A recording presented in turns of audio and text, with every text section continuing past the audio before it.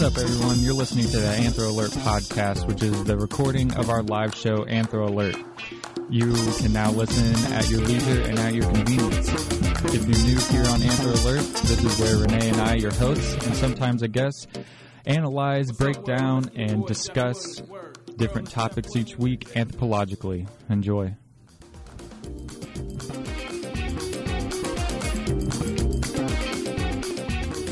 Welcome to Bulls Radio, WUSF 89.7, HD3 Tampa, 1620 AM on campus, and streaming worldwide at TuneIn.com and on the TuneIn app. You're listening to Anthro Alert.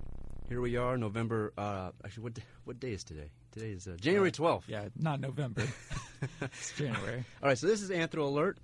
This show is about anthropology and why it matters. Each week, we'll discuss how anthropology is relevant, and over time, we'll feature various guests from the Department of Anthropology to discuss their research and have them weigh in on everyday topics or current events.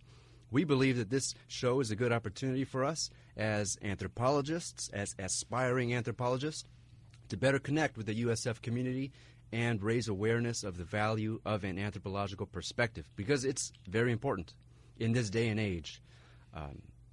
So we like to preface each of our shows with a disclaimer that the statements we make and the opinions we express on Anthro Alert are our own, and we do not necessarily represent anthropology as a discipline, the University of South Florida, the Anthropology Department, student government. You know, what else? Yeah, all those people. Everything. Everybody, yep. My opinion is my own, and even then, I don't know if it's my own. All right, so welcome to the show. My name is Renee. And I'm Spencer. And today our guest is Ryan, from PhD candidate here at the University of South Florida, studying archaeology. He grew up west of St. Louis, Missouri. I was going to say he grew up in St. Louis, but he grew up west of St. Louis, Missouri. Got his bachelor's degree in anthropology at Missouri State in 2008, not that long ago.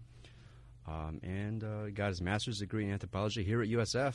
Just finished that up in 2012, and now working hard towards the PhD. So here we are today. We're gonna talk about some stuff. Yeah. How far along in the PhD program are you, Ryan? I'll be starting my third year this fall, so I'm about 2.5 years in. It feels a little bit longer than that, but it's going well so far. So you finished coursework about this time, probably, right? Yes. Well, I did my master's, as Renee mentioned, at USF also, so it allowed me to finish my coursework a bit earlier, but I'm through with that now and fully invested in the research. Nice. All right, so let's just hop straight into some topics here. So actually, before you came to USF, you actually worked as, I guess, a professional archaeologist. Can you talk a little bit about that? Sure. Well, I'll start by saying that I got into archaeology sort of late in the game. During my undergraduate career, I was sort of an undecided major and chose anthropology during my junior year, and so it was a rush to finish a bunch of anthropology coursework, and at that time I sort of learned that, you know, archaeology was something that was interesting to me. It was something that I could possibly get into. So I did a field school actually about the same time I graduated undergrad, and was fortunate enough to get a job in the CRM industry shortly thereafter. So CRM? CRM is Cultural Resource Management. So anytime before any state or federal entity is going to do construction of any kind on state or federal lands, or if a city has a rule in place or a law in place, the same law might apply. But in general, archaeological survey is required beforehand to determine whether any cultural resources are eligible for the National Register. So the National Register of Historic Places. So is there any historical significance to this property before we go ahead and build something on top of it? And that includes archaeological resources, of course. So it includes things like buildings as well, but the subsurface remains are sort of the bread and butter of the archaeologist, and so it makes sense that those would be incorporated into the legal framework as well. And so how many years did you actually work in the CRM field? I worked in CRM for about 2.5 years in between my bachelor's and master's degrees. I still do it today here in Florida. I've done it as part of the PhD program in between the semesters in the summertime and the wintertime when I've got some extra hours. It's a nice way to earn a little bit of supplemental income and at the same time doing something that's very practical and useful for the degree program. Absolutely. And so you also worked in public archaeology as well. Can you talk a little bit about that? Yeah, what exactly is public archaeology? Absolutely.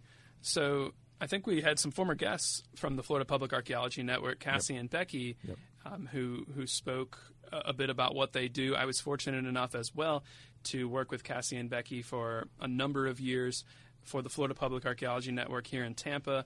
And after I graduated with my master's degree, I actually held the same position that Becky has here at USF. I worked for Flagler College in St. Augustine for about 2 years. And so, long story short, public archaeology is really, at least here in the state of Florida, is any means of engaging the public. It's public site tours. It's giving presentations at museums. It's taking folks outside, visiting archaeological sites. Really, it's Facebook. It's doing radio and television, things like we're doing right now. So the only limit to public archaeology is one's own creativity and imagination, I think. I've noticed in sort of your work history, there's a pattern of you get a degree and then work a little bit. Was that a conscious decision that you made, or was it just kind of happened like that? That's a good question, actually. In between my bachelor's and my master's degree, it was very, very planned. I left my bachelor's program and they told me, if you want to work full-time in the field of archaeology, a master's degree is probably a good idea, but we recommend that you go get some real-world experience beforehand. Make sure that this is something that you're really interested in, because reading archaeology in a book and experiencing the actual field work are two very different things. And so it was sort of part of that discovery process, and I learned that I actually really did enjoy being outside, doing the digging, the manual labor, if you will. And so from then on, I was hooked. I was in. And I knew that I wanted to go ahead and get a master's degree and make that the plan, get a job in CRM, get a job for the Park Service, something like this. But for whatever reason, I didn't end up staying the same path or staying the same course. So to answer the question, I sort of changed my path and changed my mind. A PhD was not in the plan. A PhD sort of happened as a result of meeting good folks at USF and wanting to return. Of which there are many. Of which there are very, very many. It became one of those, well, it worked one time, maybe it can work again, in terms of having a very inspiring research project and something like that. So to circle back again and make a long story longer, the master's degree was always planned. The PhD was not. Okay. So you enjoyed learning about archaeology and you enjoyed reading about archaeology, and when it came down to it, you actually liked doing archaeology. Absolutely correct. It ended up just coincidence or happenstance, or maybe I just knew enough about myself at that point to where all the pieces clicked. It seemed like archaeology had a little bit of everything. You got to be outside, you get to be indoors doing maybe some teaching, you get to be in a library doing research. You could sort of reach all domains and have a nice balance that I think was very appealing to me. Now, one more topical question. In your experience, you meet any people who, enjoyed reading about archaeology and learning about archaeology, but then when it came down to it, they're like, oh, actually, I do not like archaeology or doing archaeology, or, the vice versa. That because I'm thinking, because I didn't get a lot out of reading and learning about archaeology, but maybe if I would have actually been thrown into a field school, it would have been, more engaging. I don't know. Right.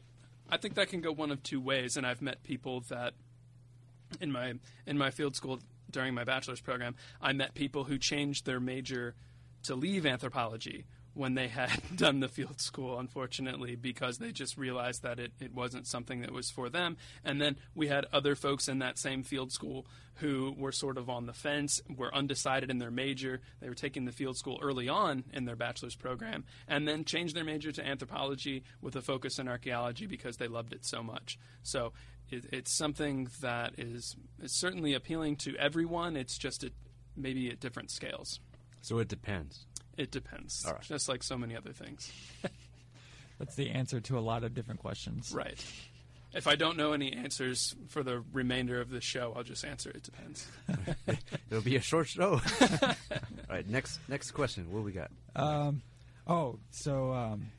going to just, I guess, briefly touch on your the research you did for your MA thesis here. Or, I guess, MA project more for archaeology, right? Either way works. Okay.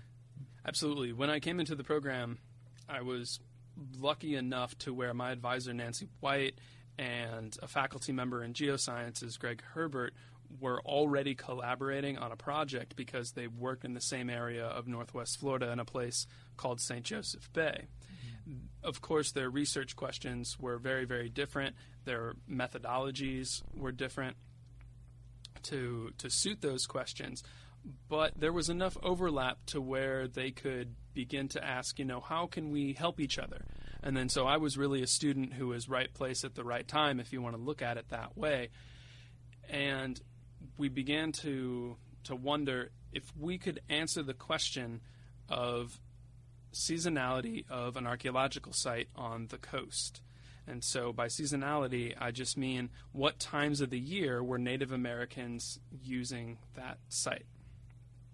And it sort of sounds like from maybe a cultural anthropologist perspective or maybe an outsider's perspective, well, that's not really a very exciting question. That sounds a little boring, what time of the year that they were using the site. But when you put it into a larger cultural framework of folks that are moving about the landscape a great deal, perhaps they're hunter-gatherers or foragers, that's going to have ramifications or implications for a lot of other sort of cultural behaviors, let's say. So that's also going to organize your time with respect to your hunting and your fishing, your rituals, all the things we do today that are still seasonally oriented, right?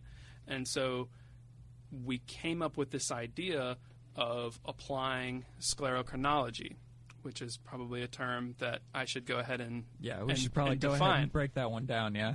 You might even want to spell it. No, I don't know if I can spell it. No, it's you can see it on anthrolert.com. We have it written out. Okay, yeah. I don't want to. First time I heard about that term. Yeah. Well, it's analogous. It's similar to dendrochronology, which folks might be more familiar with, which is tree rings. Yeah, know what that one is. Okay. So mollusks or shells have the same sort of periodical rings that occur in their shell or in the structure that the animal is building in the same way that a tree does. So when I say sclerochronology, think dendrochronology. So think rings on a shell versus rings on a tree. Okay, I'm with you now. So we got to count the rings. Yep. Count the rings in a way. So what we end up doing is, well, in a place like Northwest Florida, in the wintertime, it's very cold, right? Well, relatively speaking. Relatively speaking. Yeah. It certainly is a temperature variance compared with the summertime, right? Okay. Yeah. And so that's going to be reflected in the water temperature, right? The water temperature in December is going to be much colder than it is in, let's say, June. And so the animal's growing in these waters, and so it's going to adapt its growth cycles according to what it's eating and according to the local environment, but also in large part due to the water temperature. And so it might cease growing in the wintertime. It might grow faster in the summertime. And so the same way where a tree, for example, if it's very, very rainy, a tree is going to produce thicker rings because of the dampness in the tree rings. So it's the same sort of thing with a shell, not in that rain causes a thicker ring or something like this, but there's discrepancies that we can pick up on. Okay. So that helps you with understanding the seasonality. Right. So if a shell is growing periodically in a way with some periodicity, with some sort of regularity that we can measure, then if we find an archaeological shell in one of our middens and we can count summer and winter growth rings, for example, and we can see where that cycle ends on a summer or a winter, then that tells us the time of year that Native Americans might have been using the site. And so that was the bread and butter sort of that research project. And for Anthro 101, a midden is... Oh, I'm sorry. A midden is simply a refuse pile or a trash pile, in this case left by Native Americans, but certainly we could apply it in today's context and call any of our garbages middens. My apartment. Yes. All right. Well, I think that's a good stopping point here. So when we come back, we're going to talk to Ryan about what he's doing now for his dissertation. So stay tuned. All right, here we are. Welcome back to Anthro Alert here on Bulls Radio, WUSF 89.7 HD3 Tampa, 1620 AM on campus, and streaming worldwide 24/7 live and on the scene at tunein.com and the TuneIn app if you have a mobile device. Today we're talking to Ryan here at the USF Anthropology Department, a PhD archaeology student. If you have questions for the show, if you want to text us your question, you can do that at 802-552-4487. We'll get those. We'll answer them as long as we can answer them. Yeah. Or on Twitter, just add Anthro Alert. Yeah. And also, before we continue the conversation, for those of you in the Tampa area that are listening live right now, just remember that the graduate student organization, the Anthropology Graduate Student Organization, is having a potluck at the best park I know of in Tampa, USF Riverfront Park. So if you haven't seen your gator for 2018 yet, go check them out. They're there. What time would that potluck be at? 4 to 6 Eastern Standard Time. Yep. 4 to 6:30. Yes. Yes. Yeah, I think so. All right. Cool. Is that all of our announcements for this week? Yeah, I guess. I think that's all I had. Okay, that's all I had. So if you want to be a part of Anthro Alert this week, we're going to start taking questions. So let us know your thoughts and your inquiries. Yeah, and don't be shy. We can answer them. Well, at least we'll say that we got them. Right. The answer might be it depends. Sometimes that's just a good answer, though. All right. So Ryan, he was telling us about how he combined interest in different life sciences with anthropological theory, and how he's kind of blended those two to help better understand how to place, basically add context, chronological, seasonal context to different archaeological sites here in Florida. So that's kind of where we left off. Right. And so now we're going to transition into so I actually think this is really interesting, Ryan. You said you like to combine the life sciences with anthropological theory and the research that you're doing now. So can you give us an example of kind of what you mean there and sort of like what that combination entails and how you're using it in your research? Sure.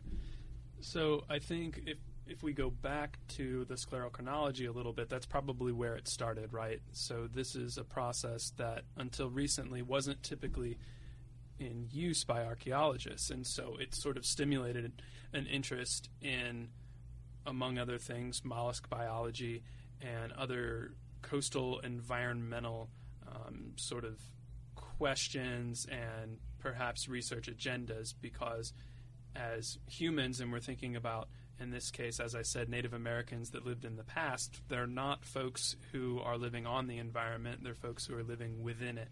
And so I sort of framed it in my mind in such a way that if I can understand what's going on in a coastal environment, for example, and how those shellfish or fish or turtles or whatever the case might be, how are they pieces of the larger ecosystem? What are their seasonal behavioral patterns?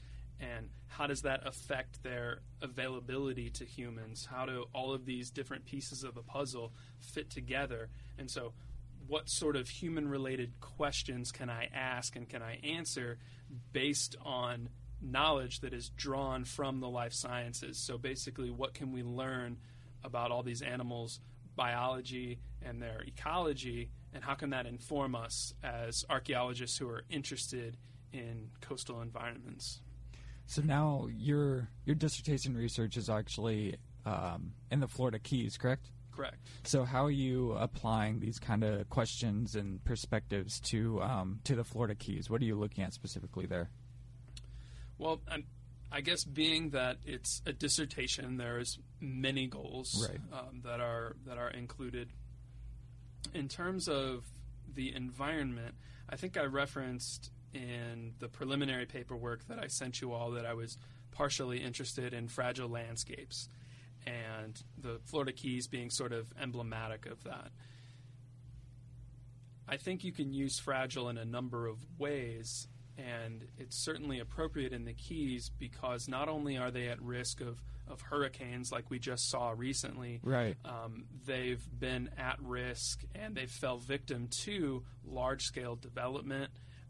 Once the tourism industry took hold in the middle of the 20th century, it sort of eliminated a lot of the archaeological sites that existed in the islands, and at the same time, it called out maybe to some of the environmentalists and the archaeologists in the region that, you know, these are important places and we need to preserve and we need to look at these before they're gone for good. And many of them, I can't stress it enough, are already sort of gone for good.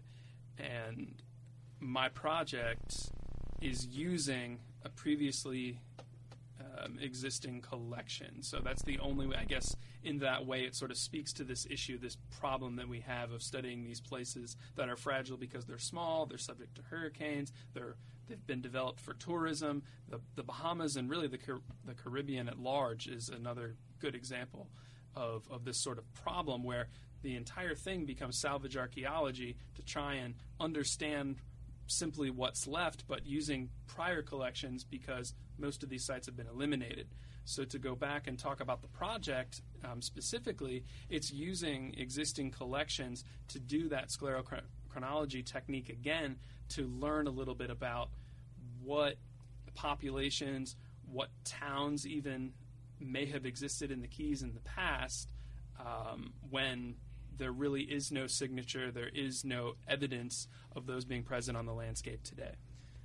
I mean, why? But why is that important? I mean, why do you think that's important, Ryan, for us to really be retrospective as a society and pay attention to some of those sites that no longer exist? Sure. Well, I think it has, in this case, it has obvious historical sort of importance. There's a lot of questions that we have in the Florida Keys with regard to where did certain Native American towns exist? Did they exist at all? They're written about in Spanish documents. And so they're just for knowledge's sake in terms of like a historical perspective, there's great value there. In addition to that, I think if we look globally, there's perhaps an underplay of the importance of small terrestrial landscapes such as islands, right? So if we look at the United States, where is our densest city? Our largest population in the country. I'm going to say New York City on the coast. New York City, right? Manhattan. Mm-hmm. Manhattan's a small island. Right? Oh, really? Oh, okay. I didn't know that. Yeah, I didn't know that. Well, I've been there. Absolutely. I knew it was an island, but I didn't know it was the densest. Right, and I mean, so I didn't if know you it look was to the small. West Coast, Los Angeles is not on an island, but it's near the coast. Yeah. Certainly, and Houston, our fourth largest city in the country. That makes sense. It would surprise probably a lot of folks to know that Key West was the largest city in Florida for almost 100 years in terms of population. I didn't know that. What time period was that? Well, that would have been early 18th century. Okay. Or, pardon me, early 19th century, early 1800s. Oh, Okay, so 1800. Gotcha. And stretch. So because most of the large cities have importance in terms of their ports, in terms of connecting more distant areas. And so when the Spanish and British were first exploring Florida, this was a valuable waypoint in between the Caribbean and those places in the Old World, and then connecting places farther into Florida and into the greater southeast and U.S. mainland. So I think for a long time there was a bias in archaeology in looking at these places and saying they're insignificant because they don't hold large populations, which is true.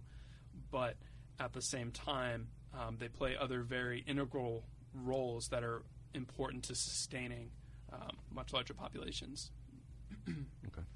So in the collection that you're studying, have you been able, like, what exactly are you looking for when you're examining these collections? Are you sort of cross-referencing them to, like, the Spanish documents that you said to confirm or kind of try to verify what populations were around at that time, or try to find traces of them? Or Right. So I guess I should say there's not a whole lot of archaeology that has occurred in the Keys. Okay. Due in part to the tourism and the development for hotels and all these kinds of things.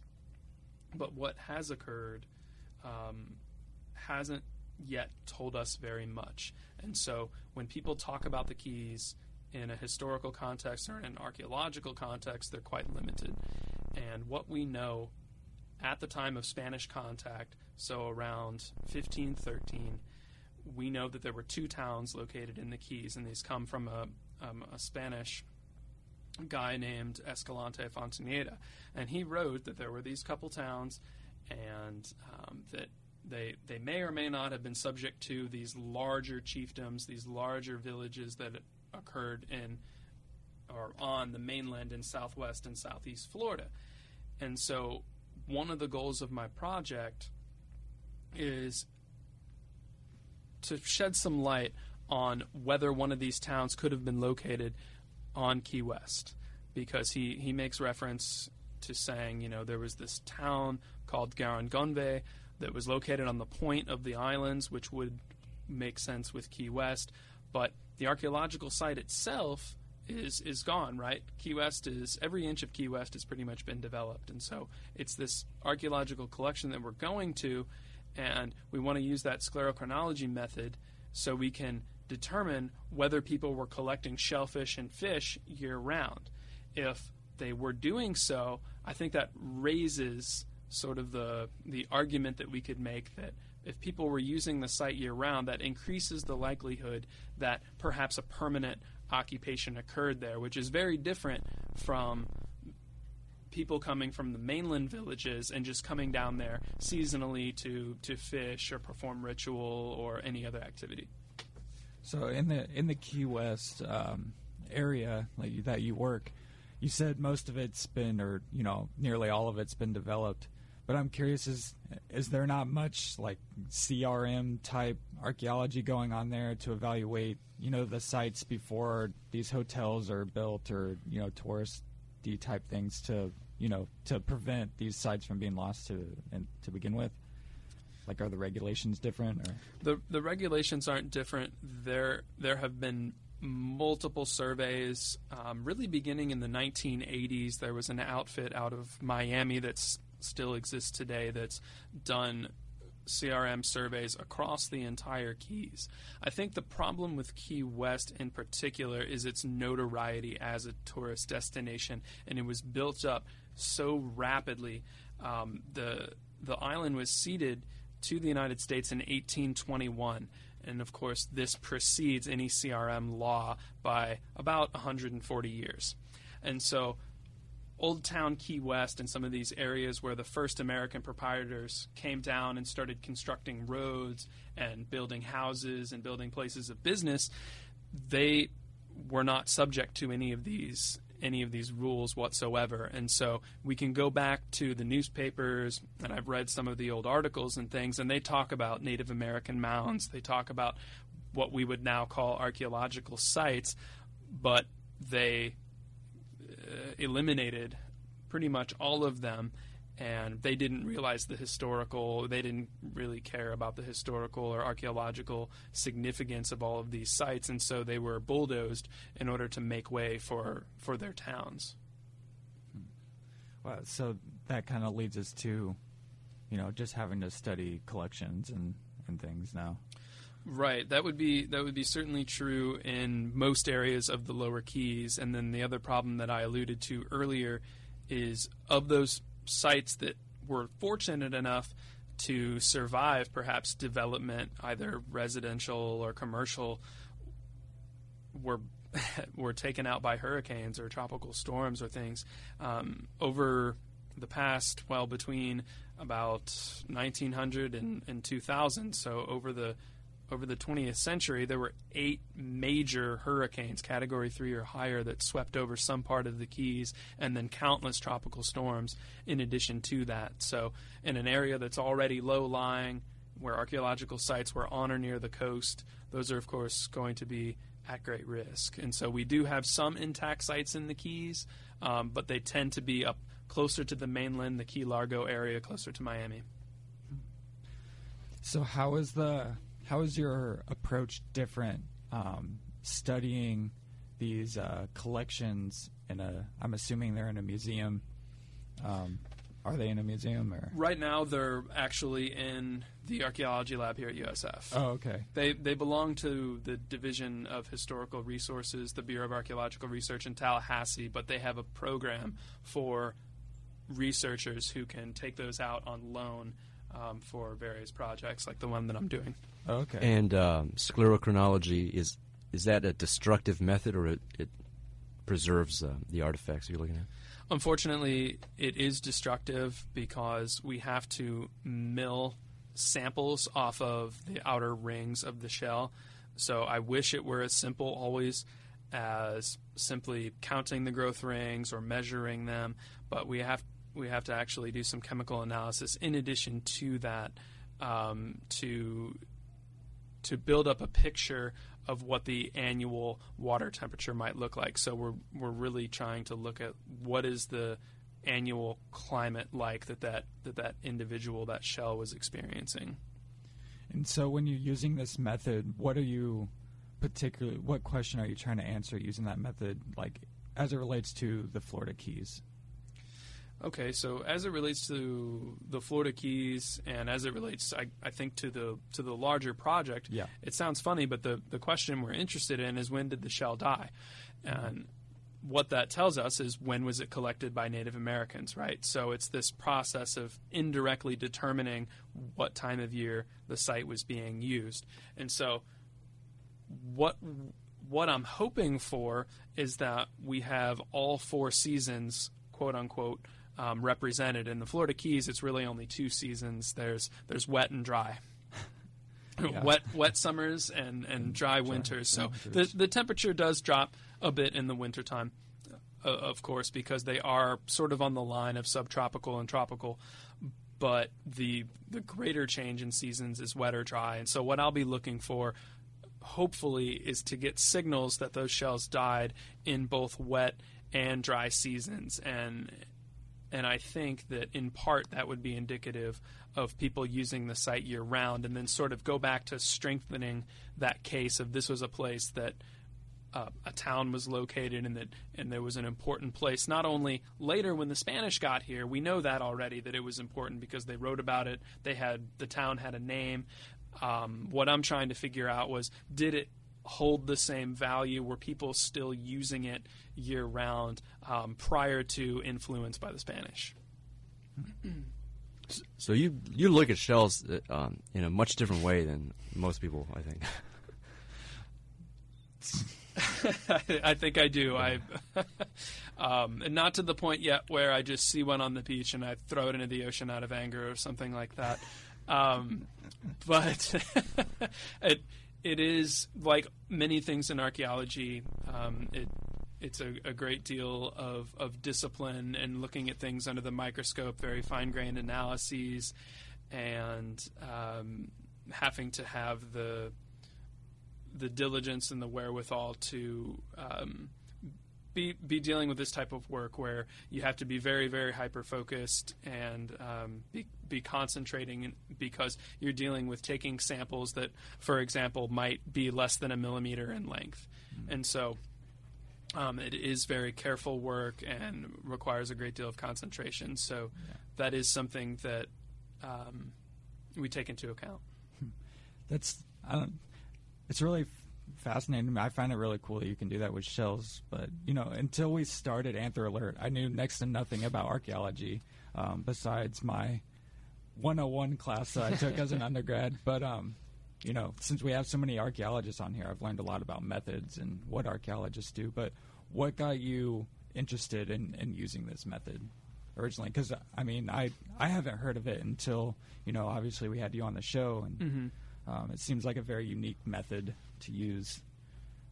Right. And so it goes back to that sort of arranged meeting that I had with my archaeology advisor and the geoscience advisor. This is a technique that paleontologists, geologists, biologists, they've been using this technique for a very, very long time to look at what past climates were like, to look at past environments, to learn a little bit about the life history of an organism, for example. So if you can count how many summers or winters a given animal has experienced, then that's going to say something about its life history. How long do they live, for example? What times of year do they grow? Well, why is that the case? Is it something to do with their environment or their food availability or any other issue? And so it was later in the game that archaeologists realized, of course, particularly those that are working on the coast, that this could be used to answer questions that relate to people and that relate to coastal issues with regard to archaeology. All right. Well, I think that is a good stopping point for another break, and then we will come back and we will continue talking to Ryan about his research, and then it'll be about time to wrap up the show. So stay tuned. And welcome back to Anthro Alert here on Bulls Radio, WSF 89.7, HD3 Tampa, 1620 AM on campus and streaming worldwide 24/7, live and on the scene at TuneIn.com and on the TuneIn app. Feel free to send us your questions on Twitter at Anthro Alert or text them to us, 802-552-4487. We do have one question, though, from Twitter. Hey, Ryan. Hold on here. Okay, so I'm going to read one of them. How do you keep yourself from being too bored when you are researching the shells? I think that question's most appropriate when you're working with shells in the lab, and I like to keep a very excellent musical playlist to occupy my mind when I'm doing the more mundane tasks. The field work in collecting the shells is actually quite nice because you get to spend time in the water or on the beach, so I can't complain there. Splashing around, having a good time. Absolutely. That sounds good. All right, so that was our very first listener question on Anthro Alert. So the show is officially interactive. Absolutely. Shout out. We've reached a new stage in Anthro Alert, so you were here to experience that, Ryan. So, hold on, and that was from, I'm trying to read this Twitter name here. KGIDUS Gidusco. K Gidusco. All right, shout out to you. Thank you for being the first. Start following that. Thank you, person. Kate Gidesco, for your insightful question. Yes, real thought provoker. So in this section of the show, we usually like to ask people about what they plan to do when they graduate. So you said you're only about 2.5 years in, so you at least have another year left, maybe 2-ish. Do you have any ideas about what you may want to do after this? I think about that a great deal, and I think people close to me would probably agree with that, because as PhD students, we're often talking about what's the next step. Yeah. And I go back and forth, but I do want to at least investigate perhaps like an academic route. I would like to stay in the state of Florida if possible. I really enjoy doing the research that I do, and it's always possible to do research in a CRM context or working for a state park. There are many, many outlets for an archaeologist to be able to do research, but I think academia is appealing in that way because it frees up perhaps the most time to do that kind of work. And so if I had to just distill it all down and say one sort of career goal that I have, I would love to be a professor one day. Mm-hmm. And so I mean, you've had a lot of work being like in CRM doing professional sorts of archaeological research. Do you just tend to like research more, or can you kind of talk about the transition of being, sort of working at a CRM for a corporation and sort of being in academia that might be useful to some archaeological grad students here, undergraduate students here?